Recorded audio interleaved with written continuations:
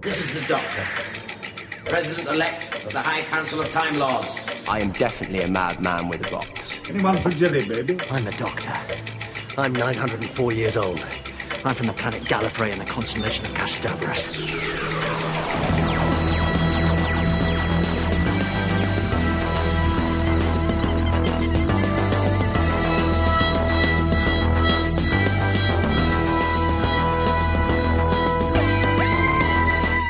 Hey, Who fans, and welcome to the Big Blue Box podcast. My name's Gary. My name's Adam. And we're at episode 61. Hey!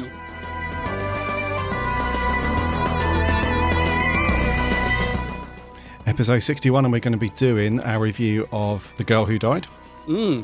Which was an interesting one, to say the least. It's certainly got a lot of reaction, hasn't it? I mean, really, really divisive reaction. Yeah. I think for the first time this series as well, I think it's been the first one that's truly sent fans one way or the other. Which is surprising, actually, given, the Davros story and everything else we've had so far. It's quite amazing, actually, the massive divide that this episode's got so far, yeah. Yeah. And also, I don't know if you guys clocked, but Maisie Williams was in it. No, was she? I think so. I must have blinked. Yeah, must have missed that one. Don't blink. Don't blink. Just wink. See? Yes, Maisie Williams. Well, we'll get on. And the good thing is, I've absolutely no idea at all what you thought of this episode this week. I mean, I don't generally know, but sometimes I get an inkling. But I've no idea what you made of this episode. Yeah, you too, buddy. I'm not sure. Yeah, I've kept very quiet. I've been zipped the lips this week. I've been very quiet. Yeah, me too. I haven't really because we don't really jump on Twitter or Facebook that much, do we? And say, "Oh, that was amazing," or "That sucked," because otherwise that would just spoil the review for you guys, wouldn't it? Well, because we follow each other, we tend to see it, and I do get tweeted, like people will say, especially on the Facebook page, people will say, "Oh, what did you think?"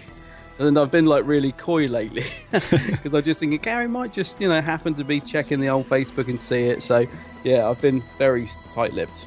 Yeah. I look forward to hearing your thoughts. As you, buddy. You been up to anything? Yeah, I've been doing a bit of filming this week. Filming my Halloween special. That's been fun. Cool. Yeah, it's been good fun. A bit of dressing up going on. I've been polishing off a few more of the Doom Coalition stories. So I've listened to the first 3 now. Three out of the 4. Yep. How far have you got with it? Disc 2. The Red Lady. Yes. Yeah, I must admit, I thought the first 2 were fantastic. I really enjoyed them. Third one, good. Not as good as the first 2. Right. But I'm on to the final part in the first box set yet. I was going to ask you, actually, I haven't received my physical copy of it yet, the actual set. Have you? I haven't, but I did get an email from them yesterday morning. Ah, right, okay. Yeah, just to say that my discs have been dispatched. So probably early next week, I would say. Did you get yours direct from Big Finish? Yes. Okay, because so did I, but I got a dispatch email well over a week ago, and still nothing. And I know from a couple of our listeners, they've had the same thing, but a couple of them have said they got theirs yesterday, so I'm hoping mine will turn up any day now.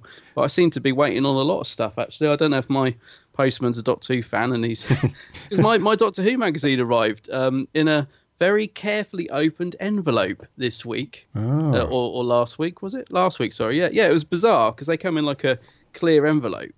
And, I thought, if it were just sort of accidentally torn. But, when you sort of very carefully cut along the bottom of an envelope, it was like that. And I was like, has my postman just decided to give this a quick read? Because it was a couple of days late as well. So I don't know what's going on at the minute. I'm not making any accusations, but some strange stuff. I'm waiting for an awful lot of stuff to turn up as well. We'll not cast any aspersions at this point. But if I see him wearing a Doctor Who badge or a bow tie, you need to drop him. Or a fez, yeah, it's going to be some questions asked. Yeah, you're going to dish out a couple of slaps and take them right off him. Couple of slams. Yeah. But apart from that, bit of Doom Coalition. I did join the nation in watching a bit of Back to the Future last night. I felt it had to be done. Oh, cool, yes. For Back to the Future Day. So Marty, great Scott. So I watched a bit of, I watched all of, actually, the second one. which I really enjoyed. That's a long time since I've watched that, and it did take me back. It's probably the weakest of the three, but I still really enjoy it. So I did that. You into the old Back to the Future stuff? Very much so. Yeah, You are? Yeah, I didn't watch. I only watched part 2 last night, and that's because it was on ITV2 or something. Oh, was it? Yeah, yeah. So I put that on because I think that's the one. That is the one where he ends up in yesterday's date, wasn't it? The 21st. Yeah, I'm just laughing because I went and dug the Blu-ray because I got it on Blu-ray, so I went and put the Blu-ray on. But you're telling me I could have just turned it on. It was actually on the TV. I should have known it was on, actually. Yeah. Yeah. Well, myself and the wife, we said, well, because we've got the Blu-ray box set as well. We said, let's dig that out. We'll have a Back to the Future marathon later. Yeah. And the time was just pushing on, and we're like, we're not going to see all these 3, are we? Tonight we'll be asleep. But and then we saw it on ITV, so yeah, it was cool. The only thing is, adverts break the movie up a bit, but. Yeah, this gives you a chance to go and make a cuppa. Put the kettle on, yeah. That's it.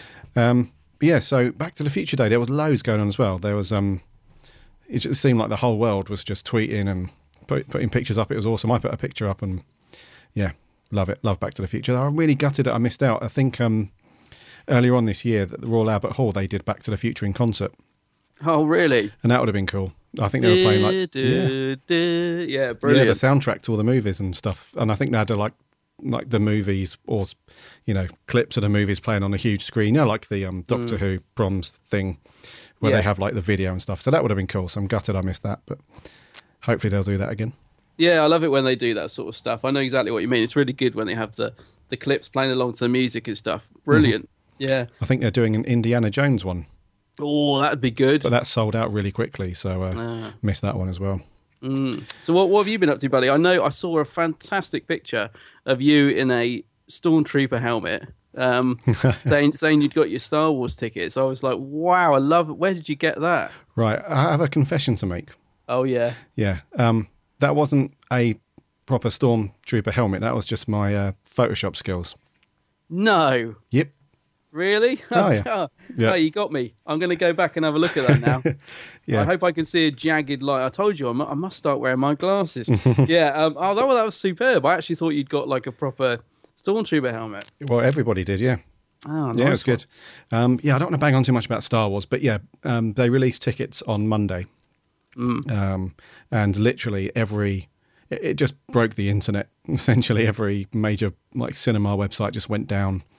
But I did manage, because I was like frantically refreshing at like 10 to 8 and stuff like that. So I managed to get an opening night ticket and on the Thursday night, and then I'm going to go and watch it in the big 3D IMAX job on the Friday. Oh, amazing. So, yeah. Fantastic. I can't wait to hear your thoughts on it, because I'm just buzzing for this film. I really am. I love Star Wars. I can't wait to see it. Yeah, I haven't got my tickets, but yeah, really, really looking forward to that coming out. Something that did arrive, though, yesterday. Oh, yeah? Was my ticket for the festival next month. Oh, right. I saw lots of people putting pictures on Facebook of their tickets. Yeah. That's good. That ramped up the excitement level a little bit more. See, I feel a bit disappointed because I opted to print mine, so I didn't get it.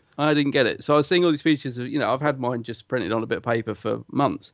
But you also got a souvenir bit with it, didn't you? Yes. That's nice. Yeah. Cool. I'm a bit jealous of that, I have to say. Oh, do you want my one? No, couldn't possibly, no. But I'll I might photocopy it. You might photocopy it. Yeah. Bloody that's hell. nice. That's a nice little thing to have. I think, little souvenir ticket. It is quite cool. Yeah. I didn't realise you opted to print it out. I thought everyone just as default just got. Right, because was that an option when you booked it? Then you just print your own or got one sent out. I'm pretty sure it is, but do you know what? I'm starting to question it now, because everybody was saying their tickets were out yesterday. I just said I seem to have got a lot of posts missing at the moment. Oh, it's that bloody postman, isn't it? I am actually starting to think. I'm because I have bought a few, convention tickets and stuff recently, and they've mostly been print-out ones. I'm just wondering if I've got it wrong. I better check up on that, hadn't I? Yeah, what's going to happen?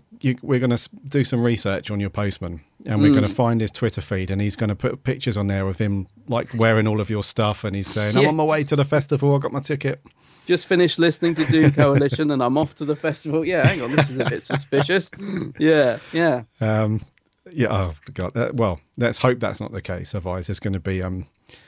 Yeah. No, I'm sure I've got it printed off upstairs, but I am questioning it now. I'm going to check. Yeah, but I am a little bit gutted not to get the souvenir thing. That's pretty good, pretty thing. But yeah, Cool. Other than that, yeah, just a bit of Doom Coalition, and that's me. yeah, it's nice. I'd say, talking to conventions, I must just quickly say thank you to one of our listeners, Adam the Ultimate Whovian. He gave me a bit of a tip off. I think he did the same for you last time, actually. But I managed to get a ticket to the Tom Baker signing in November, thanks to Adam. Oh, yes.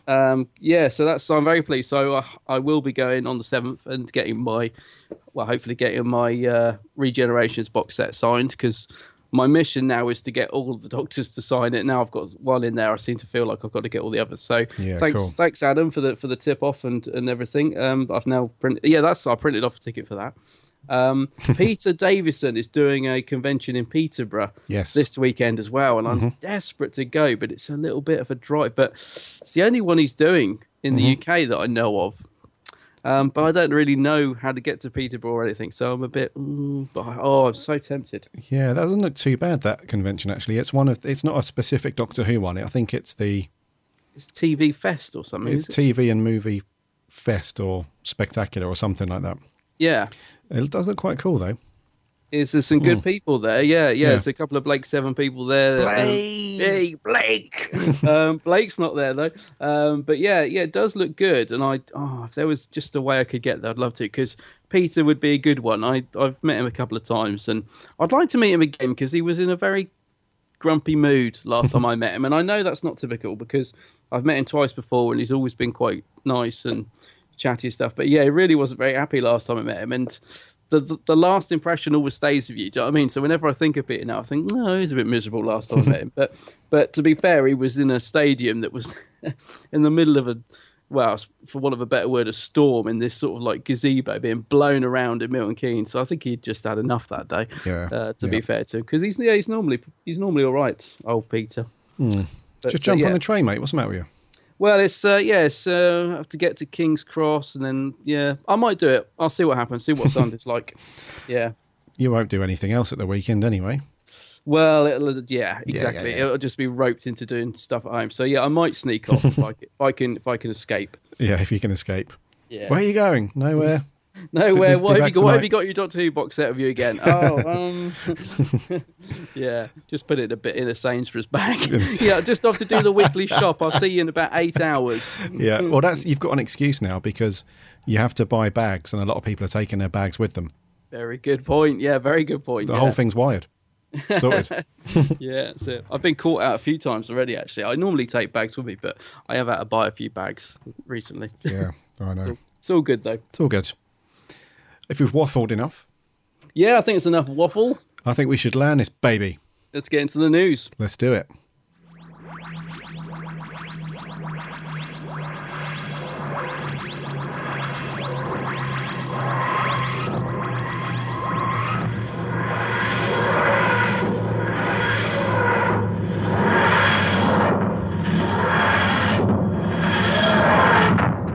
The news, brought to you by the Big Blue Box podcast. Lovely. First up, so this is quite cool. We had the news, didn't we, a few weeks ago, that there would be a new spin-off show called Class, Yes. which is coming next year. Little did we know that there was a potentially really awesome spin-off show from the classic years under our noses, and nobody knew.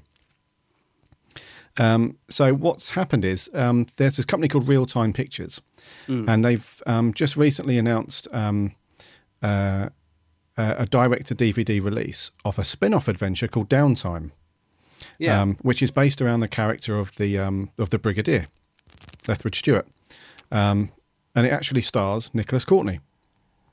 Not only Nicholas Courtney, but it also stars Sarah Jane Smith, Elizabeth Sladen, and who was the other lady? Deborah Watling. Deborah Watling as well. Yeah. And it's all based around. It's kind of like I guess it's like a sequel to that. You know, the Web of Fear and that kind of stuff. I think it's kind of like a sequel, because it's based around like the Great Intelligence and the Snowmen and stuff like that. Yeah, that's right. Yeah. So it's kind of a sequel where they return to. It's basically this university has been set up by Professor Travers. Remember him? Oh, I do. I liked Professor Travers. Yeah, he was really cool. So they've set up this this university, and the Brigadier and Sarah Jane, they go off basically to investigate what's going on. And it's kind of like I don't know how I'd describe it. It's not like it's one of those things where it's kind of Torchwoody, I guess. It's kind of Torchwoody, and the Sarah Jane adventures. It's kind of like I'm guessing it's like a mix of her investigating stuff and then the Brigadier, who's very much bringing like the unit side of things. Yeah. So it's kind of like a mix of Torchwood and Sarah Jane Smith adventures, but it's just set in the classic years because it was filmed obviously many years ago. I was going to say, I was trying to work out when this was filmed because I've heard of this. I've heard of Downtime, but I've never seen it. And it seems to be, I guess, when they announced this as being released, there was quite a good reaction to it. People were like, "Oh, finally!" I think because it only ever came out on VHS. Excuse me.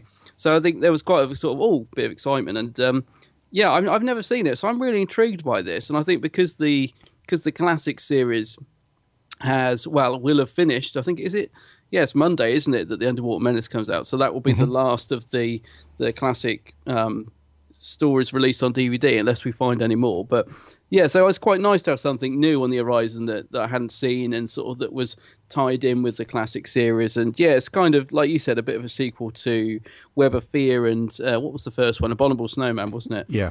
So yeah, it's quite nice. It was made in 1995. Oh, right, yeah, 90s. Yeah.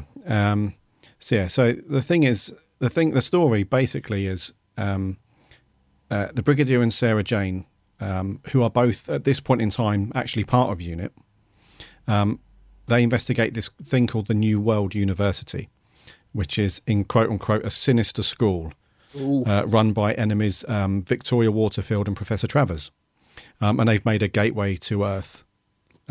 Which has been made by the Great Intelligence himself, itself.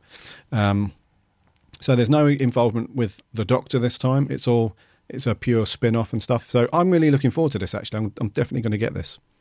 Yeah, well, so am I. If it actually gets released, because when's it due out? Yes, it is meant to be out. November 16th of November. 16th of November. As long as somebody doesn't throw a spanner in the works, because it has been contested, hasn't it? Yeah, there's a dispute, isn't there? Mm-hmm. And this is from Mayor. So the character, the Brigadier, was written by two guys, Mervyn Haseman and Henry Lincoln, way back in the day, back in the 60s. And it was those guys that authorised their usage to be used in the show and stuff. But what's happened is Mervyn Haseman's granddaughter, Hannah Haseman, she has basically said that they've gone ahead and announced the release and done everything, but they haven't consulted her about it because she is claiming that she owns the rights or the on-screen presence of these characters. She now owns this because it's been passed down to her essentially. Yeah, she's the executor of the Haseman library estate. Yeah, literary estate. Yeah, literary estate. Sorry, so she's kind of claiming like some sort of like copyright infringement and rights infringement and stuff like that. So it could stop the release or delay the release at least. But Real Time Pictures have basically said we don't think we've done anything wrong. They signed an agreement actually with Mervyn Haseman back in the 90s when this was made, and nobody else has contested, nobody else has said anything. So I think they're just waiting for some kind of legal action from her if she decides to pursue that. I see. And then we'll go from there. But at the moment, the 16th of November. Yeah. Well, I hope they manage to resolve the issues. I can see it from both sides. But yeah, I hope it gets resolved because I really would like to see this. Yeah, so it seems to have taken a long time to actually finally get released. So yeah, let's hope they can resolve it and it gets released. Yeah, indeed. We'll review it as well. If it gets released, we'll do a review of it. Yeah. For sure. Excellent. Okay, in other news, This is great, isn't it? The Beast of remember the Lethbridge Stewart novels? I can't believe it. We're already coming up to the third book in the series, and the third one gets released tomorrow. Well, no, depending when you're listening to the podcast. Yeah. It'll be today, won't it? Be this the 23rd. It comes out. Yes. The Beast of Fan Rock. And we both really enjoyed the horror of Fan Rock, didn't we? That's a good story. Yeah, it was a cracking story, actually. Yeah. Because I think we when we first read that one, because we got a really nice signed edition, didn't we, from Andy Frankham Allen. Yeah. And so that's kind of that's like one of the red ones on the shelf. And we have we've been sent a review copy of this.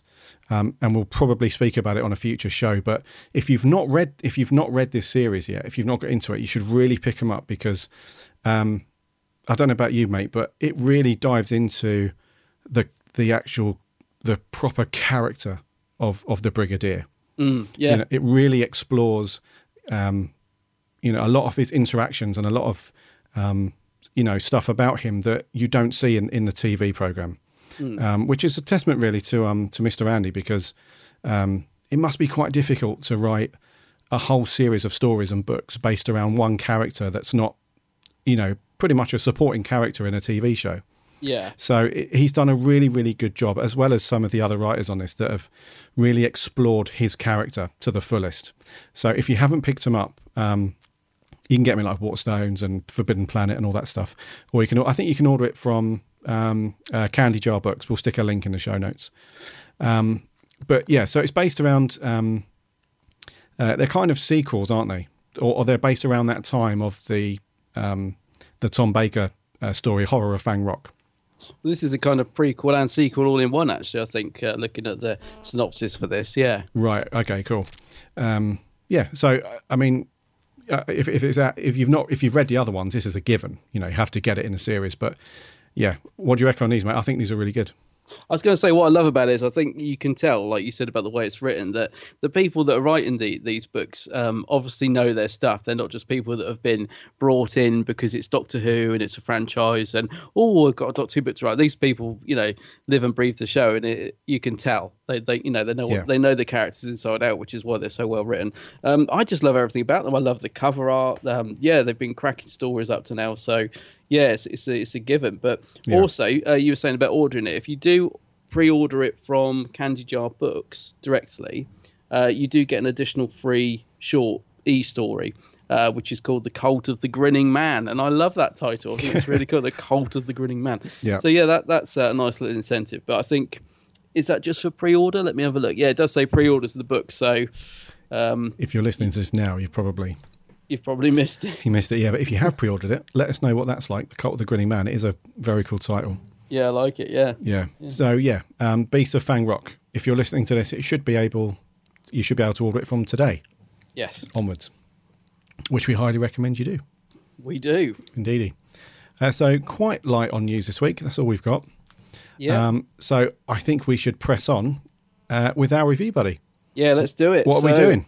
Obviously, this week we are doing The Girl Who Died. Look at you. With your eyes, you're never giving up. Your anger, your kindness. And one day, the memory of that will hurt so much that I won't be able to breathe, and I'll do what I always do. I'll get in my box and I'll run, and I'll run.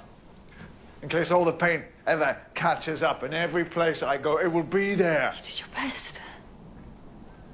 She died. There's nothing you can do. I can do anything. There's nothing I can't do. Nothing. But I'm not supposed to. Ripples, tidal waves, rules. I'm not supposed to.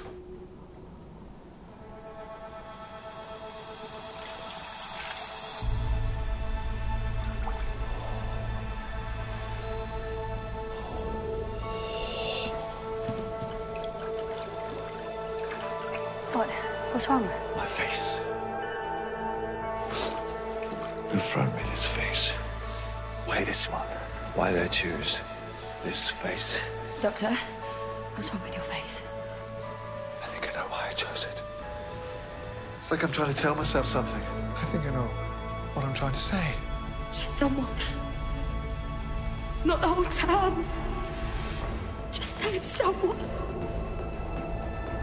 Come with me. I know where I got this face and I know what it's for. Okay, what's it for? To remind me. To hold me to the mark. I'm the doctor, and I save people. And if anyone happens to be listening, and you've got any kind of a problem with that, to hell with you! Been a long time coming, isn't it? Yes. Rightio, The Girl Who Died. Jamie Matheson and Stephen Moff co-written. The Moff gets his dirty little hands on it. Yeah. That's a bit OTT. Well, no, actually, I kind of agree because I've been really such a bigging up Jamie Matheson since Mummy on Orient Express and Flatline. Two of my favourite episodes of the last series, so I've been really, really looking forward to him coming back and writing for Series 9. And yeah, like you said, I didn't realise at the time that the Steve-O had kind of chipped in his 10 penneth worth. So we'll see. Yeah, so essentially story is it's the Doctor versus some teams up with some Vikings to take on some robots in space. Pretty much. That's pretty much that. I can't really go into any more detail on it really. The only extra stuff really is the title character played by, if you didn't know, by Maisie Williams. She's in Games of Thrones. You She's might not in know Game that. of Thrones, yeah. Yeah, she's like the unsung title character, I guess. She's she plays a relatively decent part in it. And then towards the end, we find out that the Doctor's treatment for her has resulted in her character taking on a bit of a turn. Yeah. Towards the end, but that's essentially it. Really, there's no really big character build-ups. There's no plot twists in this one. There's nothing really to sing about. There's surprisingly very little plot, is there, in it? Yeah. It's quite a light episode. Yeah, I mean, there's quite a lot in there for a story that has very little storyline. I mean, we've got Vikings. We've got a scary sort of pirate-looking villain and his tin henchman. Odin. Odin, yeah. And the tin henchman as well. Again, I've been so looking forward to seeing these on screen since we got pictures of them. Yeah. Oh, so long ago now. But, when we first got teaser pictures of these suits, I thought they looked great. I thought they looked really simplistic and classic and just, intriguing. But we'll come on to them a bit later. Yeah, the Maya. The Maya. And then we got the Doctor sort of training some Vikings to fight, and that's pretty much it. So yeah, the story this week, story-wise, is really quite thin. It's more a collection of nice little scenes, and then we've got this sort of thing about the Doctor's face, which has been teased about for ages, kind of thrown in at the end about why he's got the same face as what's the character, Gary? Cecilius. That's the one. Because obviously Peter Capaldi played that part back in the Tennant era. So Stephen Moffat felt he needed to explain why he looked the same. Yep. To be honest, I still don't think that needed explaining because he played Frobisher in Children of Earth as well, which ties in with, Torchwood, Doctor Who. So I just don't think it needed doing. But yeah, so that kind of comes in at the end. And surprise, surprise, the girl who died turned out to be a Shilda, played by Maisie Williams. Yep. Was it Maisie Williams? A Shilda. Yeah, was it Maisie Williams? Maisie sure? Williams, Game of Thrones, yeah. Okay, yeah, right, cool. So yeah, she dies, and the Doctor basically has a complete, goes mad. A bit Tennanty, actually, doesn't he? In fact, bit reminiscent of Waters of Mars. He decides he's going to do what the hell he likes. Yes. And breaks the rules. Breaks the rules, and after seeing his reflection, suddenly remembers why he's got that face, which so then he saves her basically. I'm still not quite sure what was going on there, but we'll come to that later. Let's go back to the start. We start with Clara in a spacesuit with something bizarre. It's just like I don't know. It was like something crawling inside a spacesuit. It was a very strange intro, didn't you think? Yeah, she's out in space, isn't she? In the classic orange suit. Yeah, and the Doctor's in the TARDIS. It's all blowing up, and he's like, "I'm going to come and save you. Just hang on." And... Yeah, they're under attack, aren't they? There's like an alien battle fleet that's kind of, they're under fire. And it's kind of mid-adventure, isn't it? We kind of join them in the middle of adventure. Did that, because I have only watched this one twice, to be fair. Only twice. Only twice. Well, I normally go back for another watch, but I only watched this one twice. Did that have any relevance on the rest of the story or not? It didn't, did it? Nope. No. Okay. No. I just was wondering this morning. I thought, oh, maybe it tied in with why the whatever they were, the bad guys in this. I thought maybe it tied in with the Maya being there, but it didn't. It was just a bit of a way to start the episode off in an exciting way, I suppose. Yeah, we just we catch the Doctor and Clara kind of mid-adventure on the I think it was just to show that they're not boring between episodes. Yeah, I guess so. Yeah. They don't just sit around drinking tea until the cameras roll. They do have lives and do stuff.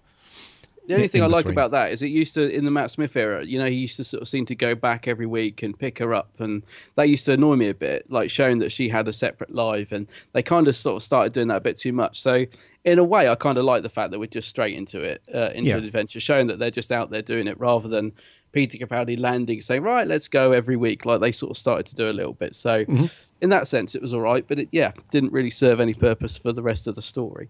Mm-hmm. So yeah, that was... So it wasn't a bad opening, really.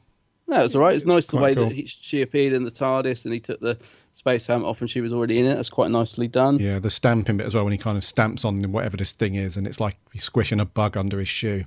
Yeah. So that's the whole reason why he lands the TARDIS, really. So he can wipe his shoes. Oh, that's right, yeah. Because he's got like this bug stuff, gunk, that he's stamped on. And that's when we get first introduced to the Vikings, right? That's right. Actually, you've just reminded me of something. Actually, yeah. So he wants to wipe his shoes, and that sort of intro does lead him into talking about rules and okay to make ripples, not tidal waves. So I suppose you could say it served that purpose. Yeah, on that front, yeah, because he's basically he's telling Clara and pretty much the viewer as well about the whole consequences of changing the events in time. He's saying that even the slightest change, little pebbles and ripples, can turn into tidal waves. And it's kind of like a little lesson on, how not to get into paradoxes, I guess, and how not to upset the future or the past or whatever. Yeah. Yeah. And then we get Vikings appear on screen with helmets, with horned helmets, which has caused a bit of a furore in fandom because apparently Vikings didn't have horned helmets. The best thing about this scene for me was the fact that they immediately snap the Doctor's sonic shades in half, and I really hoped that would be the last we saw of them. In fact, I was thinking, I see what the Moff's done. He's created this annoying thing just so that when they go, everyone would be like, yes! So I thought, right, I get it. But no, we haven't seen the last of them, sadly. But it was nice to see them snapped in half and diminished so quickly. I was thinking of the fans at that point.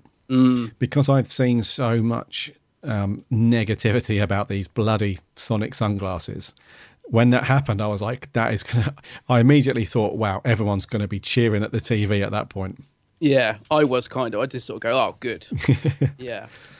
Yeah, so the Viking, what do you think to the Vikings, like the look and stuff? So what's the deal with the horned helmets then? Apparently the Vikings didn't actually have horned helmets. There's quite a few inaccuracies in this, I think, from what I understand. I don't know a great deal about it. I won't pretend I do, but yeah, apparently they're inaccurate, as are eels being in that particular part of the world. Right. So that makes no sense as well. But I don't know. The Vikings themselves, I would just say were a bit pantomime maybe overall in this. They weren't good or bad, but they're a little bit cliche. Yeah, another word I might use. Yeah, I was going to say they kind of went for the very classic looking, almost cartoony Viking look, didn't they? It was very, it was a bit cliched, I think.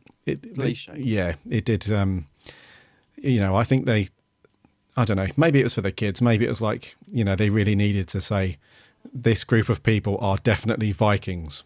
Yeah, So, yeah. you Just know. in case you weren't sure, I get you.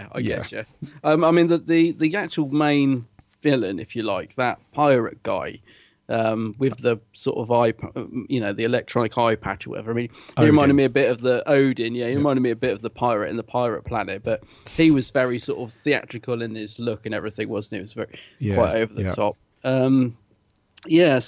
don't know. Overall, Vikings okay. I mean, when we actually sort of get into the village and we meet what were they, like the residents, Just the villagers. the villagers. Yeah. I don't know. It sort of started off all right. I think this episode we got a few nice moments. Like I said, there was the bit I actually quite liked the bit where the Doctor got his yo-yo out and was doing the silly voice and stuff. I actually thought that was quite a nice little scene. Some people thought it was dreadful. I've seen a few people saying, "Oh God, it's awful." I thought it was quite a nice little scene. Actually, I loved it when he got his yo-yo out and Clara was like, laughing at him and stuff. I thought it worked quite well. And then the big face in the sky with the Odin. Yeah, I don't know. It starts off all right, this episode. I just think as we get into it, you just sort of waiting for the sort of a sort of story which never really comes. It's such a simplistic. It kind of all feels set up for the ending, to be honest. It's almost as if they had an idea and it's just sort of one sort of big build up towards that, the Doctor bringing a character back to life and stuff. It doesn't have much content in there, but there's some nice bits. Let's talk about the Maya themselves. The Maya, yeah. As I said, I've been looking forward to these. I don't know about you, just because I like the tin suits, but we did get to see them without their helmets on very, very briefly. Briefly, yeah. Which kind of annoyed me, because I don't know about you, but I was like, I wanted to see them and I wanted them to do something. And once again, we've got a villain that's really, really underused, I thought. It's hardly in it, and they didn't really do anything. Yeah. Big disappointment for me, mate, for the Maya. I thought that they were, in a way, it's kind of expected because in the photos that we saw before the series came out, did we only see one of them? They only photographed one of these things, right? Yeah, I think so to begin with. If memory serves. So I thought it was like a unique kind of monster. Right. And in the episode, it turns out that they're just foot soldiers, because there's quite a few of them, right? Yeah, that's right. Yeah. So it kind of diluted their effect a little bit, because I was really looking forward to the mystery of what this monster was about, and would we ever see inside, this armor to see what was in there. And it turned out that they were just lackeys, really, just kind of following orders from Odin. And then when we did finally see them, they didn't really look anything crazy. I mean, I think they tried to go for like the shock kind of scary look, but it wasn't anything that kind of crazy in terms of monster design, and then they were gone. We didn't really see it, did we? I mean, I thought the editing was I don't know, or the directing maybe, I don't know, but it's a bit like when the eye patch dude started to reveal his face to Clara and Ashilda. Yes. And it cut away just as he was revealing his face. So I thought, they're building up to a big reveal. But we never actually got to see it, which I just thought was dreadful. It's like, come on. Like, you can't... If you can either show something, even if, I don't know, was it a budget thing? Because even when we saw the Maya without the helmets, it was cut so quickly that the only way you'd actually get to see them is if you freeze-framed it. And that really annoyed me, because I think if you're going to build something up by cutting away, the build-up to something, you've got to have a payoff. And it didn't. So I was, overall... I was really disappointed with the use of the Maya and the fact of what little we got to see of them, really, and what little they did. Yes, it wasn't that. I was quite deflated afterwards, just for the Maya bit. I was like, oh, that's another time where they had a potentially really good, monster design there, and it was just wasted. They just used it as, like I said, they just used that design just to have like a bunch of, infantry soldiers who had no importance at all in the episode. They were just there to beam people up in a Star Trek-y kind of way. Yeah, and it's happening quite a lot in Doctor Who, actually, that they get these great villains and stuff, and a bit like the Fisher King. We said that, didn't we? Yeah, and they don't use them. They don't sort of maximise their potential at all. And that's the other thing. You talk about weak plot. I mean, so that they go and get people the strongest of a group, so that they can extract something from them for Odin. For Odin. Yeah. I mean, that's It's pretty weak. It's weird as well. It's like male hormone. It was like testosterone and that's right. something else. It was like, come on, dude. Are you not eating your Weetabix in the morning or what? That's right, yeah. Just go and get yourself some All Brand. Problem solved.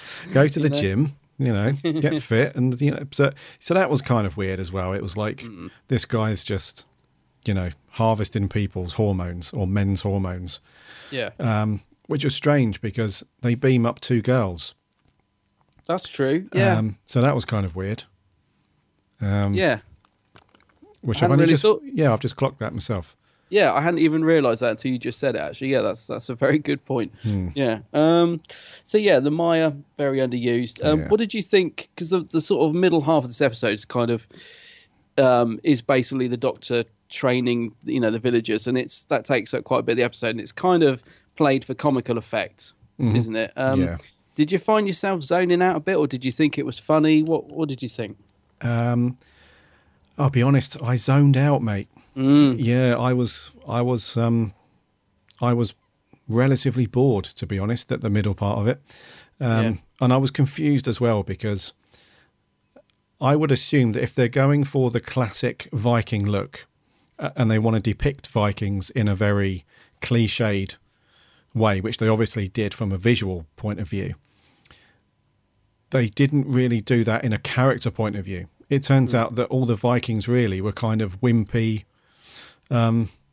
farmers, essentially. They weren't the classic Vikings that you see. I mean, if they're going to go one way with it, if they're going to go down the whole, tried and tested, cliched route of what Vikings are, then go the whole hog with it.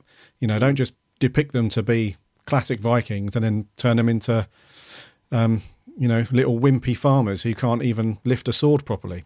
Yeah. So that whole middle bit where he's training them up to fight and all that stuff, I was just, I kind of zoned out and got a bit bored, and there just didn't seem to be much going on either. It was a bit, I just felt there wasn't anything of consequence in that or anything important happening. It was just a very much we've got a beginning, so we've got that cool opening with the Doctor, rescuing Clara, and then we meet the Vikings, and that's all very funny and quirky, and that's all cool. And we've also got a really good ending. Well, we have a ending, but we need something to fill the middle.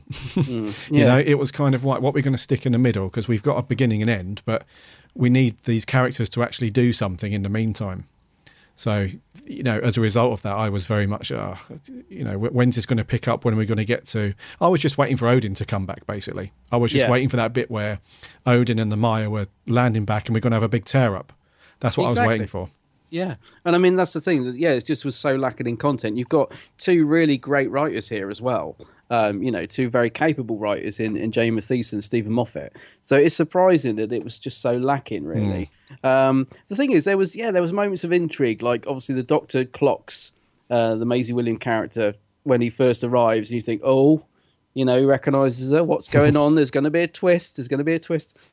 But I think the fact that twist turned out to be that he saves her after she dies, which is kind of given in the title, really wasn't any twist at all, was it? It just, don't know. It's just, like you said, it was just a bit lackluster. You were just sort of waiting for something, like a reveal or a twist or something to happen. So a bit lacking in content, really. Yeah, and then we had the actual scene where Odin returns with the Maya, and that was at that point.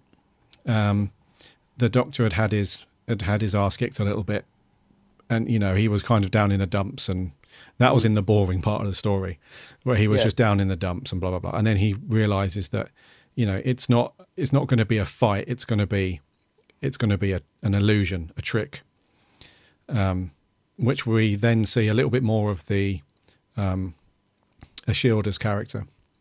Yeah. So what did you think to her around this point? We kind of get to see a bit more of who she is and what she's about, and she ultimately wins the kind of mock fight, I guess. Yeah, I don't so she wasn't really in it as much as I thought, considering how much the BBC have been sort of promoting her. I mean, I'm assuming next week she's going to be in it a lot more. Yeah. As I say, that's why this one kind of felt like a bit of a build-up.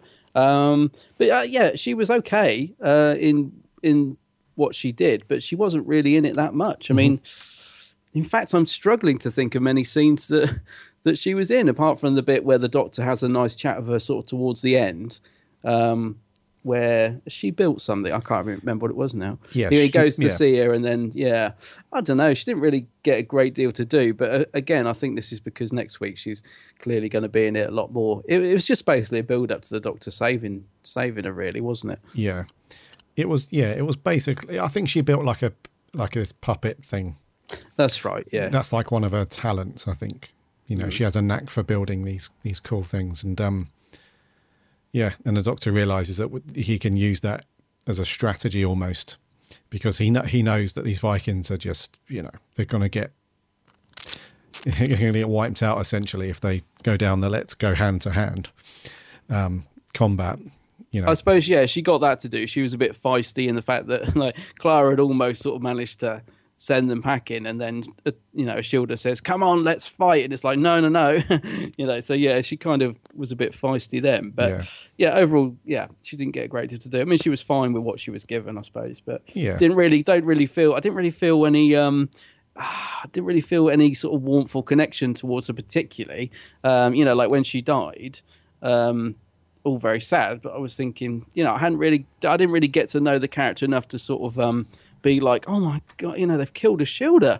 It wasn't a shock, and maybe that's because of the title of the episode as well. It was all a bit, because you kind of just knew what was coming, I think. You kind of thought, right, well, I know what's going to happen now. Yeah. And also, actually, that also throws in another big problem I have with this episode, is that the Doctor's reaction of her death is very out of place. Well, I don't know. He didn't really get to know her that well either, and he's seen people die and been very flippant about it. I'm thinking like in the Dalek episode where he's laughing about somebody being turned to soup, and Clara's telling him off, and I'm thinking about last week when I've forgotten, was it Webley? No, what was the character's name? Last week he was happy to see Ridley. No, he was O'Donnell. He was happy to see her die. To test his theory. Yeah. And yet Ashilda dies and he just flips. Mm-hmm. And it just seemed a little bit, don't know, not out of place, but do you know what I mean? It's like, okay, I understand, the Doctor doesn't want to see anyone die, but he's been so sort of flippant about it in the past that I didn't quite get his reaction to go to such an extreme as well, because he almost instantly regrets what he does. Mm-hmm. And I'm still not sure exactly what does he do. He gets that capsule out of the suit. Yes, there's like a little medikit thing from the Myers suit, isn't it? That's very handy. It's like a computer chippy type electronic thing. How does he change it without a sonic or anything? Like, what does he do to it to turn it into this life-saving pill? I didn't really sort of get that. Yeah, I don't know. It's he changes it. He mods it somehow, but I'm not sure exactly how. But do you know what I mean about him? Just like, I know what you mean. What is it about Ashilda that makes him snap? There didn't seem to be any sort of real build-up to it, and I just felt it seemed, for want of a better phrase, it felt a bit forced. It was like, right, the Doctor's got to, snap now, and we're going to bring in the explanation for the face change, and all's going to be well. And then next week, because bearing in mind this is a two-parter, it did feel very much like a self-contained episode. I don't think it did. Yeah. When it ended, I kind of thought, don't quite know where we're going next week, sort of thing. Yeah, I think I get what you're saying. I think his character's reaction isn't consistent at the moment. So, like we said last week, he wasn't too bothered when people were dying. If it proves his theory about something right, he was happy to sacrifice people. And as you say in this one, it was almost the opposite, where he didn't flip at first, did he? He was really kind of down and upset. And Clara's trying to make him feel better, and that's when he clocks, and then he flips out and attempts to save her. So it is a very almost a complete opposite reaction to what we've seen of him so far. Yeah. So that his character's been written very much up and down. You know, there isn't any consistency with that part of his character, which is kind of weird considering that Moffat was on this one. Yeah, true. Yeah, you would have thought that he, of all people, would have looked at that in a script and gone, I'm not sure if this is going to work, because last week we had the Doctor reacting to people dying in this way. So within, you know, from the viewer's point of view, within the space of time of just a week, he's now completely different to that sort of thing. So it is a bit weird. Yeah, because it's kind of been like, I think the way it's been written, it's not that the Doctor's sort of doesn't care, but it's kind of like he's thinking that he sees the bigger picture. So he's kind of like having to say, well, if one person dies, it saves 50. So I've got to look at it like that. So yeah, it felt a bit sledgehammered in. But let's talk about the reason for the face then, because that's kind of the whole crux of this ending, isn't it? You know, and the Moffat's been teasing this for goodness knows how long that he's going to explain it. So let's talk about that. What do you think about the reason for him looking the way he does? Right. So this bit. So it's. I completely agree with you, and I think I'm pretty sure we've said this before, that there are some things that just don't need to be explained. Yeah. And I think the way the direction that they were going with it was that the reason why he remembers why he chose the face of Cecilius, it's because it reminds him of that he needs to go against the grain sometimes. He needs to break the rules. So I think that's what they were going with, because in the Fires of Pompeii, the Doctor does go against what he thinks initially. He does break the rule, doesn't he? Because he was very much this. When Pompeii erupts and everyone, you know, should have died, his thought process was, this is an important moment fixed in time. I can't interfere with it. These people have to die. You know, I can't do anything about it. And when he goes against that and he saves some people, that's what they were going with. He chose that face as like a mark in his memory to say that, you know, you can break the rules and you can go against it and do this stuff. So I think that's what they were going with. But I just don't feel that we needed to know why, because if it kind of it goes against the whole canon thing within the Doctor Who universe, because if they're going to go down that road and say, right, he chose that face, surely his character within Torchwood, what does that just cancel out Torchwood as being canon? Because you know, that face is very much, you know, in Torchwood, which is very much canon and part of Doctor Who. And if anything, he looks more like the Frobisher character than he is Frobisher, isn't it? It's a long time. Yeah, it looks more like him than he does Cecilius. Yeah. They're picking and choosing which parts they want to use within the story, which I don't think is right, because, you know, like I said, you can't just say, right, that part of it is the reason why, because that's been in Doctor Who before. Yeah. And on the other hand, you can't ignore Torchwood, because that was written very much as a part of Doctor Who. So exactly. I just don't feel that we needed to know why. You know, there's been other characters in Doctor Who have had other actors who have had multiple parts. We don't need to have that explained. We didn't need to. I mean, Colin Baker, didn't he? He was Maxil and shot the Fifth Doctor, and we didn't need that explained, that he looked like that. I think when Stephen Moffat first started going on about this, he was saying, "Oh, Russell had an idea," and when he told me what it was, I was like, "Oh, that's cool." And basically, what it was is in the end of the War Games, you know, when the Time Lords are showing the Second Doctor the faces on the screen. Oh, yeah. They're saying, you know, and he's like, "Oh no, he's too thin," and "Oh, he's got a big nose," and all that. They were sort of saying that he could pick a face, which is kind of where Russell T Davies got the idea, and that's been passed on to Stephen Moffat, and that's kind of what he's used. Yeah. So I kind of get that, and I kind of like the reasoning for it. Yeah, it's to remind him, you know, that's why he chose that face. I think that's not bad. But I agree with you. I don't really think we needed it spelled out so explicitly. However, like a lot of people, I did love seeing the flashback. I think I just love that scene, actually, because Donna just being brilliant, and great to see 10 smouldering on screen. What a great shot. Yeah. So I did love the scene itself. But yeah, I don't know that we really needed explaining, to be honest. Yeah, I was about to say it was my favourite scene in the episode. Yeah, which is real kind of. I'm at odds with it because I don't feel it needed to be there. From my point of view, I don't feel that we needed to know, and that scene just didn't need to be there. However, it was a beautiful scene, and I loved that opening bit of music to the Capaldi's theme. Yeah, I think it's called. A Good Man. Yes. That piece of music, it's really nice. And yeah, and those flashbacks with Tennant, just reminds me of how great Tennant was, just that look. Come with me. The whole look and stuff. So anyway, that whole scene, I loved it. It was my favourite bit in the episode. It all came together. Like, Capaldi's performance was amazing. The music was great. The flashbacks were really good. It was great. It just didn't need to be there. Yeah. It was weird. So, yeah. And it's also around that time he mentions the hybrid, isn't it? Which seems to be becoming a running theme. He said something about she's now hybrid, and I've made a terrible mistake, and all that. Yeah, because that alien tech that repaired her is now within her body, and it's going to keep repairing her forever. So essentially, she's never going to die. It seems an odd thing to do, though. I mean, even if you're not thinking straight, you've got to sort of realise that what you're doing is making someone immortal, and they, it's not.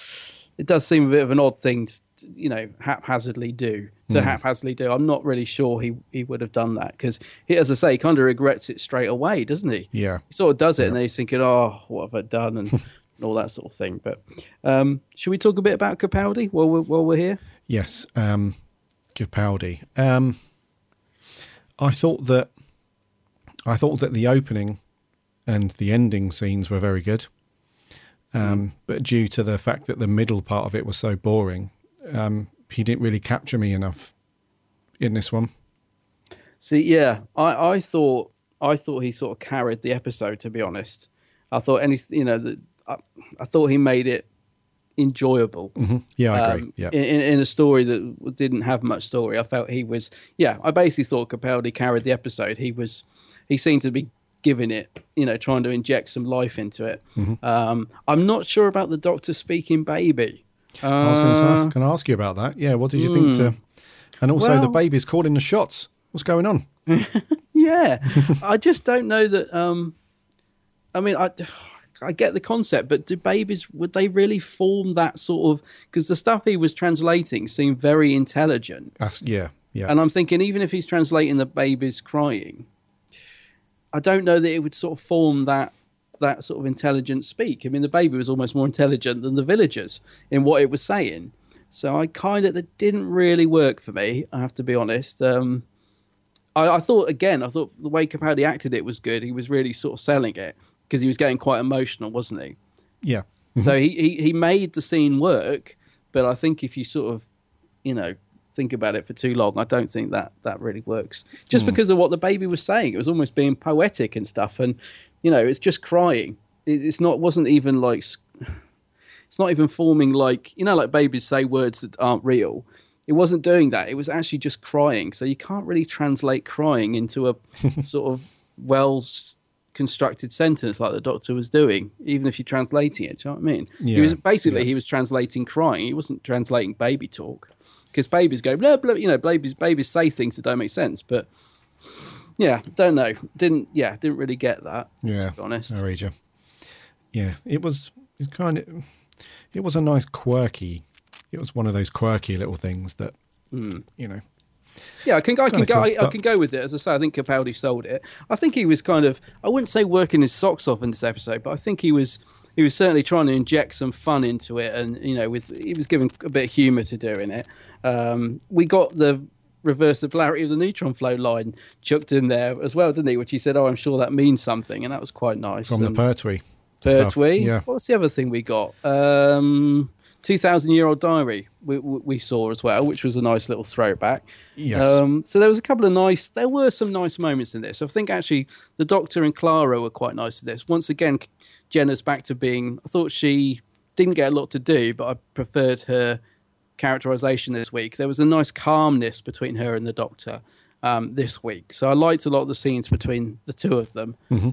But again, she didn't really get a lot to do. Yeah.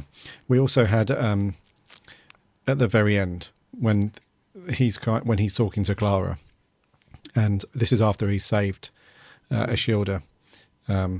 He says that in a very specific way. He says, "Time will tell. It always does." Yes, which was a hark back to Remembrance, wasn't it?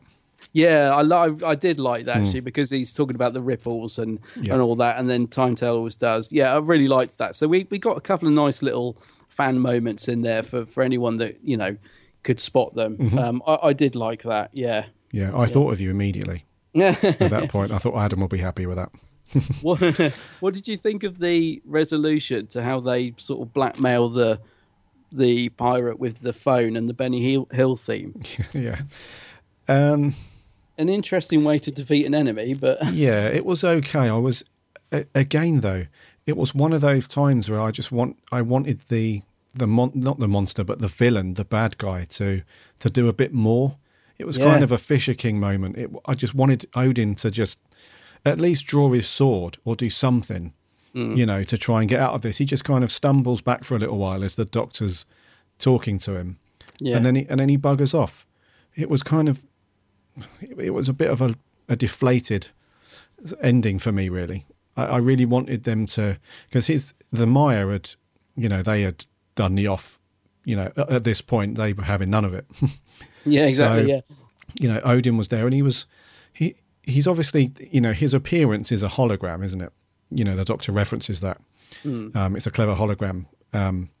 So I was hoping to see, like we mentioned earlier, I was hoping to see his true self, and have a bit of more of a fight, go down swinging sort of thing. But definitely, yeah. He just did the off, really, and I was oh, okay. So why didn't we see his self? I mean, the Doctor says you have to hide behind a hologram, whatever. What at that point, I was thinking, let's see him then. It kind of did annoy me that I was thinking, well, let's see this guy. Let's see what he can do. Yeah. And he just kind of runs away to Benny Hill theme, which was quite funny. But yeah, I agree with you. I wanted to see him do something. Yeah.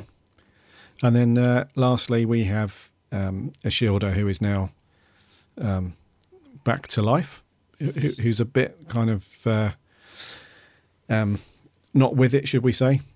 And yeah. We got a sort of cheesy sort of that ending was weird, wasn't it? Where she just stood there with all the, I don't know, what would you call it? All those visuals going on around her.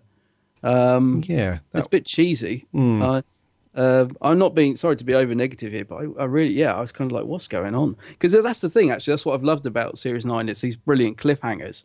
And this one felt as limp as a lettuce to me, as in terms of a cliffhanger. As limp as a lettuce. Didn't you think? I was waiting for some. I was thinking, hey, up, what's happening? What's going on? Yeah. Oh, yeah. Nothing. Is it? Yeah. What? So there wasn't really it wasn't a brilliant cliffhanger. I didn't think. I agree with you, mate. It could have been, like you said, it could have been a self-contained episode, this one. And when you have the Next Time trailer at the end, that looked to me like it could just be a future episode featuring that character. Yeah. It didn't look like it was anything that was a direct run-on from this one. No, not at all. No, it did. Just exactly. It felt like the story was over. You get next week, we're getting this, and I'm intrigued by the character. I'm looking forward to seeing what's going on. It kind of two things I noticed from the next week's trailer is the Sonic Shades are back, and the second thing is and correct me if I'm wrong, I didn't spot Clara in next week, so I'm thinking Maisie might be taking on like a more prominent role. I'm guessing by the looks of it. Yes, I would say so, because she does look like she's embraced her immortality now.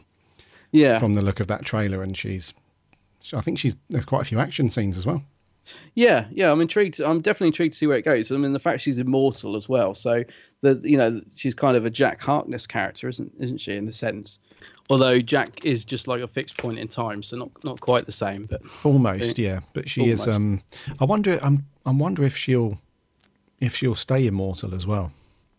Yeah. I just don't know what. Yeah, it seems like one of those things. Like, where are they going with it? Like, what are they going to do with that character. I don't know. Thing is, I don't think she's going to become the companion, but I know there's been rumours, but she's not really she's not likeable enough to be the companion. No. In that sense. So, yeah, but I don't think so. I think she's too busy filming something called Game of Thrones. Anyway, right. So, yeah, I mean, pretty much that's all I've really got to say about the episode. I don't know about you.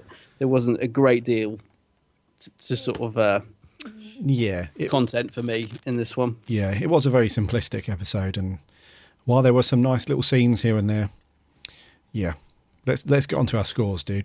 Yeah, I was going to say, have we covered it? Is there anything else you'd made notes on? I don't think so. I wrote eels in great big letters. Oh, the eels, yeah. Yeah. I mean, wasn't there? Didn't you say there was an issue with those as well? They weren't supposed to be in that part of the country or something. But yeah, I mean, right. They were kind of just used to really sort of tie up the episode, weren't they, and defeat the monster. The Myers, yeah. Yeah. Actually, one other quick thing. How was Ashilda projecting, using the helmet to project those, like the dragon and all that? Because she kind of just puts it on and seems to be able to use it. That's the other thing I didn't quite get. How was she actually using that helmet? I think the doctor does something to one of the Myers helmets. Right. So her mental story, it's projected. It's projected so that the other Myers and Odin can see it. Yeah, I see. I think. I'll go with that. That's good enough. Yeah, because that was the other thing I was just a bit unsure about, really. I think there was quite a few bits in this episode where you just kind of, if you think too much hard about them, you just kind of have to go with it, I suppose. Yeah. You know what I mean? So, yeah, okay. Well, overall, I think it's your turn to go first this week. Yeah. I did struggle with the review for this one a little bit. Because when I watched it the first time, I was like, "Oh, that's not great for me." And then after I watched it the second time, I thought, "This is really weird," because my point of view hasn't changed on it at all, and usually it does after a second or third viewing. And then after I watched it the third time, I thought, "Yeah, my score still hasn't changed on this one." So I'm going to give this a 4.5. Oh my goodness me, that is low. That is low. I liked it slightly more. Okay. I have focused quite a lot on the negatives of the story, but I did think it was an easy watch. I wouldn't say it's a bit of fluff. It's got more to it than that. An easy watch. I've gone for 6.5 out of 10. I might be being a bit generous, but I didn't hate it. I mean, I didn't get to the end and think, "Oh, that was dreadful." I liked the humour in it and stuff, and I thought there was enough. I thought there was enough nice scenes. I didn't think it was really, really bad. But yeah. So I'll 6.5. That's what I'll go with. 6.5. Okay. Yeah. Okay. I think the reason why I think my score is kind of relative to some of the other stories that have got that similar nonsense about it. The Curse of the Black Spot. See, I like it better than that. I gave that a 4. Yeah, so slightly better. Just want to check, actually, what did I give in The Forest of the Night? Because nothing has yet come close to being as bad as that for me. Forest of the Night. Yeah, I gave that a 4.5 again. Yeah. And you gave that 5.5. Okay, now that's fine. That's kind of about right then. Yeah. Because I could happily sit and watch this. It's not going to be one that I'm going to sort of put on that often when I get the box set, but yeah, I could quite certainly happen watch it, no problem. But just not enough content. Yeah. What did we give Robot of Sherwood? Oh yeah, I forgot about that one. Because that was Robots of Sherwood. Because that to me had a similar vibe. Like the opening was very similar, and they just encounter these cliched kind of people.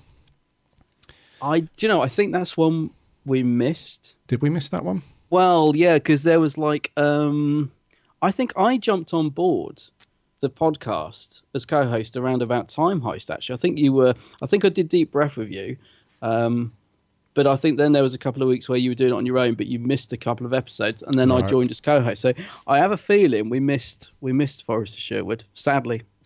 Right, okay. Because Yeah. I have a feeling I would have reviewed that around a 4 as well. That kind of Right. score. Yeah, so 4.5 and 6.5. Okay. Let's get on to some reviews. We got an audio one first. This is our buddy Alex Kingdom. Hello, Gary and Adam from the Big Blue Box podcast.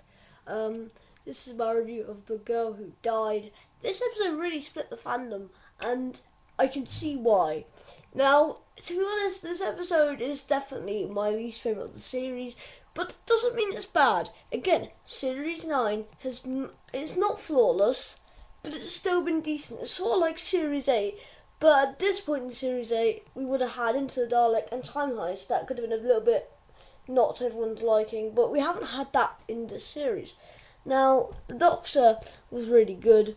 I think he was sort of like the viewer in this episode, because a lot of people didn't want there to be Vikings and Who, and when it happened, when we were with Capaldi the entire way, this is definitely Clara's best episode, with Thiessen, for me, knows how to write Clara, probably the best I've seen so far of the character, because in Flatline she was really good. Mummy on the Orient Express, she took a back seat, but when she's there, with Matheson's writing, she is there.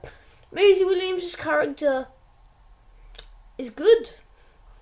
That's it. I don't think that people are hyping up about Maisie Williams' character. There's no point to it. She was good, and that's all. The villains are a little bit,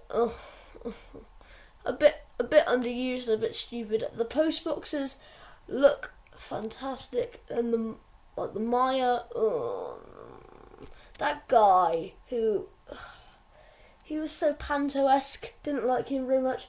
The Doctor's face thing I really liked. The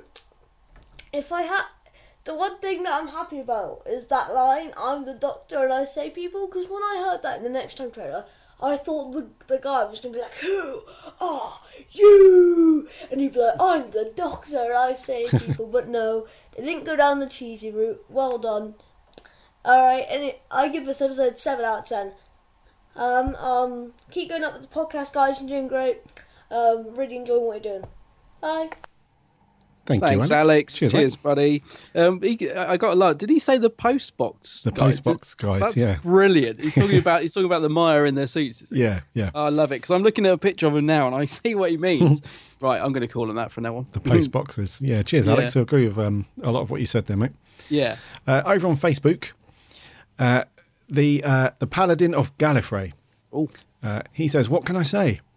Story that many didn't care for, but are possibly overlooking the reason why they didn't like it in the first place. You may say that it's a story, but you'd be wrong. It's actually the direction that fails to deliver. Ed Bazalgette has built a stilted world with a lack of movement, imagination or flow. Let's look back to the heady days of Under the Lake. We were running through corridors with amazing camera pans, jumping through closing doors to narrowly escape a watery death, and yet here, with The Girl Who Died, we have scenes where Peter Capaldi is asked to simply pace up and down in small contained spaces to deliver the cleverly written dialogue. What translates is a stilted and uneven show. I'm sure I might feel a bit better about things after a second rewatch, but right now, 6 out of 10. Okay. Yeah, he makes a good point there. I think the direction and also the editing, like the whole bit about not seeing the monsters and the reveal of the villain's face only being seen for like a split second. Yeah, the editing and the direction were a bit flat, definitely. It was flat, wasn't it? Especially the middle part. Yeah. Yes. Yep. Louise, Loopyland. Hello, Louise. Well, I enjoyed it. It was a bit silly and not as good as the last 2 weeks, but still enjoyable. Big cheer for breaking the Sonic glasses already. Yay. Yay. Hopefully you can have the Sonic screwdriver back now. Keen to learn more about Ashilda, 6 out of 10. Martin, Mr. Bad Will Favell. Dire, absolutely dire. But I suppose after 4 strongish episodes, a clunker was inevitable. This is the first episode that I haven't rewatched on the iPlayer. As soon as the kids have gone to bed, I'm not sure I will rewatch it at all. The aliens were straight out of Sarah Jane Adventures, only without the decent scripts to counter their poor design. Time for Stephen to moth off. Oh, right. Yeah, I think a lot of people are slowly agreeing with you there, buddy. Thomas Andrew Evans. I enjoyed it, but I did notice that this episode split the fandom as there were a lot of mixed reactions. I thought yet again Capaldi was superb, and I loved the explanation of why he has that face. The only thing that was personally to me, it doesn't feel like a two-parter, whereas the others have. But otherwise, 8 out of 10. Thanks, Thomas. Cool. And Joe Sweeney, it was watchable, but not a solid episode. Maisie Williams, great actress, but find her character hard to understand. I was happy that the Sonic sunglasses got snapped in half, but my excitement got short-lived when I saw them back in next week's trailer. Yeah. Damn you, Moffat, in brackets. Odin and Maya weren't amazing. They looked good. The only problem is they were too easily defeated. Peter's performance was good, but not at his best. Coleman's acting has improved since after the last 2 episodes. I didn't care about the co-cast, and I found them underwhelming. Cliffhanger was okay. Nothing to shout about. 6 out of 10. Yeah, I agree with a lot of that. Yeah. Let's do another audio one. This is our buddy from Who Alex Reviews. This is Matt. Oh, the biggest anticlimax ever. This episode was hyped so much, it had so many components to make a solid episode, and every single one of them fell incredibly flat. First of all, 12 was a little bit inconsistent in this. He had some great scenes with Clara, which foreshadowed her demise once again, but I just don't get his character. He goes from one week being very brutal and harsh, letting O'Donnell bite the bullet, and then the following week he's playing with a yo-yo and desperately trying to revive a girl he's only just met. I just don't feel like there's enough communication between the writers. I mean, it's like they all write 12 extremely different, and they've not all sat in a room and actually discussed what he should be written like, because every week we're getting a completely different 12, and it felt as if you could tell the difference between a Jimmy Matheson scene and a Stephen Moffat scene, which worries me a little bit, because 12's in his second series, so I think he should be a little bit more consistent by now. Clara was okay. I think she had some good scenes, and she's probably the most solid thing about this episode. The Vikings were underused beyond belief. They were in the frickin' synopsis, and they were in it for a total of 2 minutes, and the Maya were even worse. I mean, they didn't look like a good villain to begin with. I wasn't that bothered about the leader, but I was really looking forward to their robot henchmen, and they were in it even less. And to top it off, the way that they were defeated by a child telling a story or electric eels, which were very convenient, just was lazy and didn't make sense. They were utterly wasted too. And then there was Ashilda, who was the biggest anticlimax of them all. I mean, she had a few good scenes with 12, but we knew she was going to die. The title gave it away, so her death did absolutely nothing for me. It was so predictable. We all saw it coming, and her revival was just as predictable too. I mean, did the writers think we're stupid? Did they think, oh, they're not going to guess that she dies and she lives? Not that the title gives it away or anything. It was just so predictable. It did nothing for me whatsoever. It was interesting to see where 12 got his face from. That worked. But other than that, every part of this episode fell so flat, and it was a complete letdown. So yeah, the only thing I'm looking forward to is seeing where Ashilda is in 500 years' time. Other than that, there was no content in this episode whatsoever, so I'm giving it a 4 out of 10. Oh dear.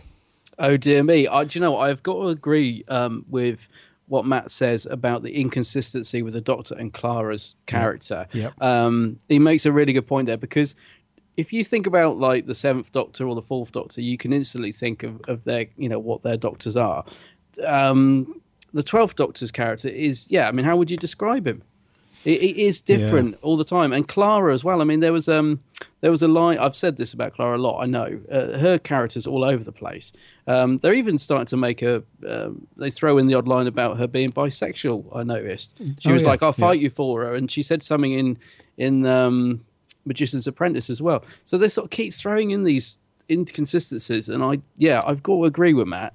They kind of need to get a grip on that. This is the second series with Peter Capaldi, with Jenna Coleman. They should have sort of clamped down on this by now and got a bit more bit more characterization with them both, because they do seem to be different every week. Yeah, to suit the story.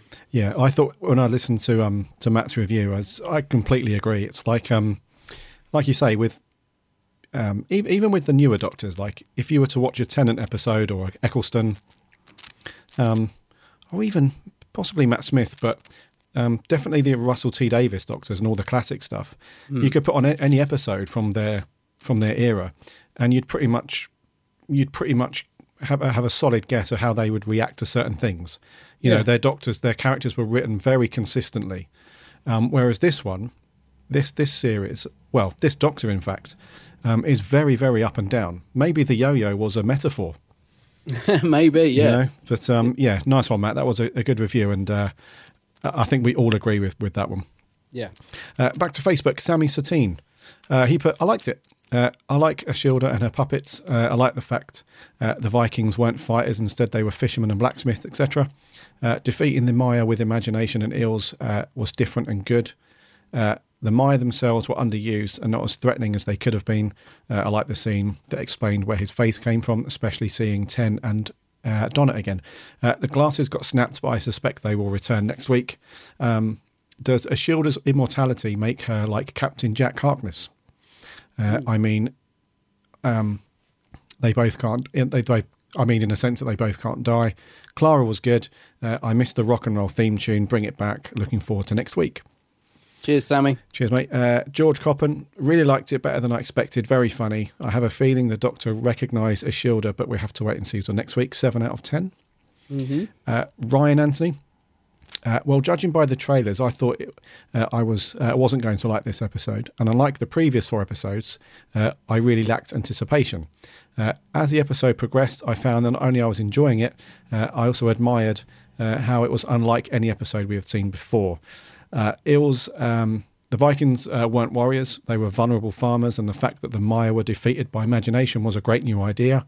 Eels were also good, and like I said, it was a different to what we had seen in the past. Finally got an explanation behind Capaldi's face, which he loved. Capaldi, Coleman and Williams acted amazingly. Overall, this episode was decent with lots of refreshing content. I actually thought the humour worked well and the acting was brilliant. Despite this, I find it the weakest one yet of Series 9, but still a 7.5. Oh, okay. Lewis Palmer. I thought it was good. Not amazing. I didn't love it, but it's not like there was anything to get angry about like I did last week.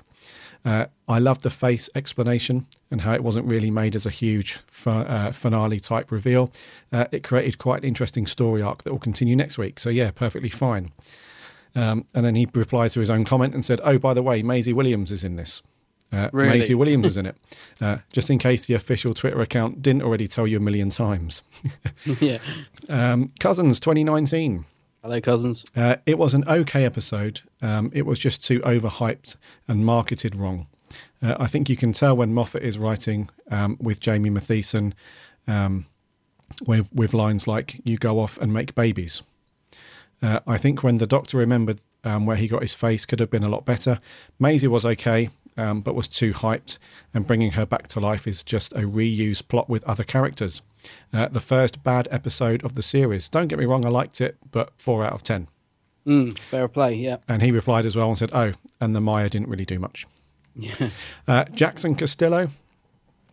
Personally, the best episode of the series. I think it's a breath of fresh air having a single episode. As much as I do like the 2-parters, I think this episode was really funny. See, that's an interesting bit in his comment there, because Jackson was under the impression that it was a single-parter. Yeah, well, it did feel like it, but yeah, it's not. Yeah. He said Maisie Williams was really good. Loved the end sequence and how the Doctor's face wasn't made into an arc, but perfectly addressed here. Right now, it's a 10 out of 10. Wow. If you ask at the end of the series, it will be at least a strong 9. Okay. Cool. And lastly on Facebook, Jeff Waddle. Oh, Jeff. Yeah, he says boring. About fell asleep. And then he replied as well and said 1 out of 10, and that's a 1 for Capaldi. The other actors were as wooden as a stack of crates. Jeff really isn't digging Series 9. You're not a fan, Jeff, are you? No. And we've got one last audio review. This is from our good friend, Mr. J. Kent. Ah, great. Hi, Gary and Adam, it's me, Jay, here to give my thoughts on The Game Who Thrones. I mean, The Girl Who Died. Now, I'm going to be totally honest, I found it really disappointing. If it weren't for the last 10 minutes, I would have come out hating it, I imagine. But I'll start with some good points, because I like to be optimistic about these things. No, but the explaining of the Doctor's face at the end with the flashbacks to Ten, and Donna, and Caecilius, and Fires Pompeii, I thought that was really good, because I thought when it eventually came down to explaining why the Doctor had this face, I was thinking, oh no, some DNA has been left over on the TARDIS residue, and that got mixed in with the Aptron energy, and now that regenerative process had that mixed in. But it's really good, it's really simple, it's just a reminder, I'm the Doctor, this is what I do, I saved him, and this is to remind me in case I'm doubting myself. I thought that was really, really well done. You also had the Doctor doubting immortality, which might mixed in with the whole death thing that's going on. Whether he's right doing what he does, or whether he should just let people die, no matter how much it ruins him. I just love that little conflict with himself. That was lovely, I think. And thankfully, the Sonic sunglasses were dead, so the Doctor didn't have any technological just buzz and you're done resolution. It's really witty, uses strategic, and I found that great about the episode. He actually had to use his wits for once, which I don't think he's done for a while, so I'm really glad about that. Now, bad points. Where do I begin? It was really slow. It was basically just an extended training montage for the overall episode. You could put Mulan's I'll Make a Man Out of You, and you've come out with the same effect as the actual music video for the song. I like the idea of these farmers, like, training up to be warriors or whatever, but if they're fighting this supreme warrior race, there must be more warrior races than I've had hot dinners now, they were just awful. They were just bog standard, didn't see anything impressive or different about them. And Maisie Williams, overhyped too much, didn't see anything interesting about her character. The only reason I'm glad she's resurrected is so her character has a chance to improve next time. Seriously hoping the second part, improves the episode, but one thing I do want to say is, R.I.P. Sonic Sunglasses, rest in hell, you binch! Cheers, Jay. I've got some bad news for him. They're already in the Next Time trailer, so they are back next week. Yeah, sorry, Jay. Oh, you're going to be disappointed, buddy. Thanks for that. That's funny. Yeah, thank you for all your reviews on the official page. Did you have anything over on the Geeks Handbag? Oh, yes, I had a couple. Let's have a look. Right, so Ben Smith hated it. Talk about a dip in quality. The robots looked clunky and were rubbish. The villain was so over the top. After all the hype, Maisie Williams' character was weak. The Vikings were dreadful and they never had horns on their heads. The entire plot was absolutely awful and was far too silly. The explanation for the Doctor's face was underwhelming, and even Capaldi wasn't very good. To think Matheson has made this pile of garbage after 2 sensational eps last year. It severely failed in every aspect and never grabbed my attention. One of the worst Doctor Who stories ever. I'm giving it 1 out of 10, he says, and that's being generous. Oh, Ben. Oh, Ben, and that's got 2 thumbs up, that.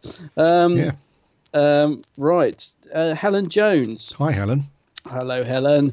Glad she liked Dimensions thing. We'll come on to that in a minute. She said, I had a bad feeling about this one before it aired. I got a bad feeling about this. Yeah. She says, after all the fuss about Maisie Williams being in it, it felt to me like they'd plucked Arya Stark straight out of Game of Thrones and dropped it into Doctor Who episode with some comedy Vikings. The story was a bit silly, and the solution the Doctor came up with, namely the eels, was just daft. On the plus side, we did see a temporary end to the Sonic specs, and we got a sort of explanation for the Doctor's appearance now. Personally, I never really felt an explanation was required, same as us, Helen.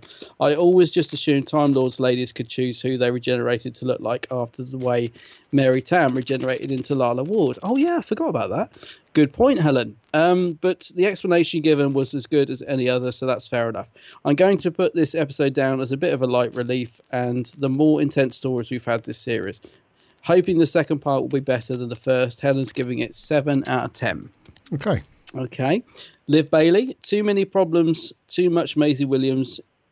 Enjoys some of it. The highlight was seeing David. Yeah, I think a lot of people like seeing David back. Yep. Stephen Hardy, I like this one. He says, horned helmets, enough said. Okay, thanks, Stephen. Got a couple more. Got Ryan Williams says it was definitely my least favourite episode of the series, maybe ever. The only part I really enjoyed was when the Doctor realised who his face was from and the hint at the hybrids. Apart from that, the episode was so overhyped it was unreal. Maisie didn't do anything remotely interesting or intriguing. Next week's episode is going to be a mixed opinion. Mhm. Oh, right, okay. Yep. And finally, Andrew Maul says, I am really loving this new series. I think it's such a massive improvement from last year. I really hope that if Maisie Williams is going to be a new companion, we have a version from history and not a modern day version. I don't think she is, but you never know with Doctor Who, do you? You never know. Yeah. Never know. So, yeah, quite a mixed bag this week. Yeah, I was going to say, it's normally it's mixed and you have some people down the middle, but on this one it was you liked it. It was kind of a Marmite one, I guess. It wasn't. I mean, the thing is, though, as I said, even though I think there was a lot of faults of it, it's not like it's an episode I could happily watch. I would like, for example, in the Forest of the Night. That is a dreadful episode, in my opinion. You know, I've never gone back and rewatched that. I mean, I probably should. You know, I very much doubt my opinion would change.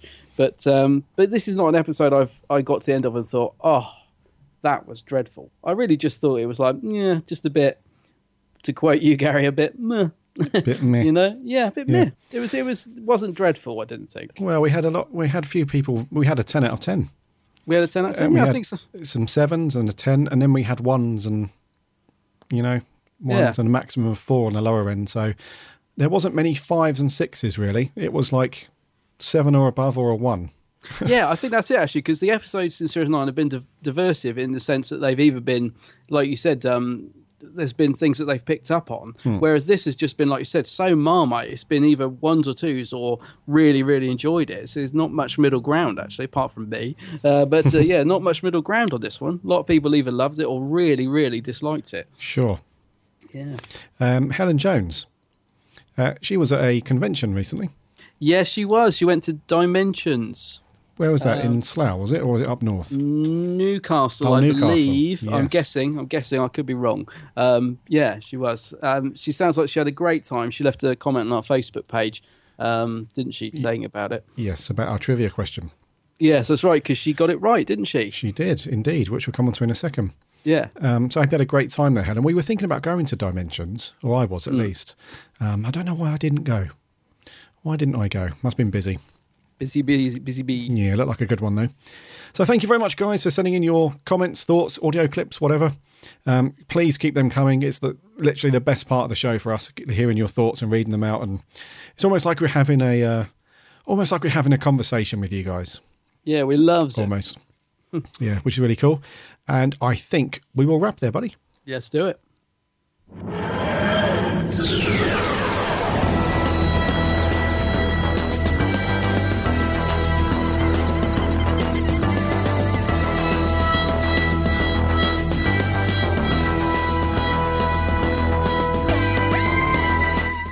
Thank you very much for joining us for episode 61. And you guys kind of agreed with our review and scores on The Girl Who Died. But a lot of you hating it. A lot of haters out there at the moment. So, yeah, I think Mr. Moff, I think you need to start pulling your socks up, buddy. Getting some consistency going. I know we had Matthew from Who Addicts audio review there, but James from Who Addicts did a hilarious, well, not intentionally hilarious, but an immediate reaction after the episode. He was going mad. Yeah, I saw. I don't know if I don't know if it's still on their Facebook page, but he really tore into it. Yeah, it was cool. So once again, thank you very much. Let's move on to trivia. So last week we asked you, what football team does Ace support? And the answer is, of course, Charlton Athletic. Of course. A couple of winners on this one. Alex Kingdom, well done to you, buddy, on Facebook, and Helen Jones on Facebook. And she had a bit of help, didn't she? She had a little bit of help from Sophie Aldred herself, apparently, because Sophie Aldred was at the Dimensions convention that Helen went to. So she did say she mentioned it, apparently, while on stage or something. So, yeah. But we still count that as getting it right, Helen. Yeah, you had some help, but seeing as you had some help from Ace, it's all good. Helen also said that she chatted to Daphne. I'm saying it now. Here we go. Daphne Ashbrook Yeah. at the convention and about the podcast. So that's really cool. Apparently, Daphne was really nice when Helen met her. So nice to know that they were chatting about the podcast. Oh, nice one. Yeah. Okay, this week's question for you guys. What hobby does Wilf engage in when he goes up the hill? In quote marks. What hobby does Wilf engage in when he goes up the hill? Send your answers over to us on Facebook or Twitter, and we'll read the correct ones out next week. Until then, head over to the website, www.bigblueboxpodcast.co.uk. From there, you can listen to all the back episodes, and there's also links to subscribe in iTunes, and RSS, or if you want to follow us and like us on Facebook and Twitter, you can do that from there as well. We'd love to have you guys on board. It's always cool chatting to you guys and reading your stuff out, so make sure you do that. Also, check out Adam's channel on YouTube and Facebook, The Geek's Handbag. Yeah, Halloween special on its way. It's some fun really cool videos that Adam does over on that channel. Really cool. Thanks. On-the-spot reviews, unboxings, product reviews, thoughts, location shoots, the whole shebang. Yeah, I must get to a new location next year, I think. Need to do another location visit. Yeah, it'd be cool. Anyways, until next week, my name's Gary. My name's Adam. And remember, Alonzi! Alonzi!